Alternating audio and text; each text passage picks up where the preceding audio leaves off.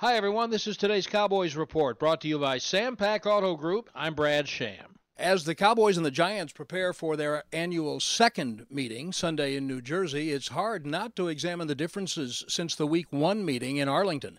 The Cowboys don't have Ezekiel Elliott, and the Giants have a new head coach.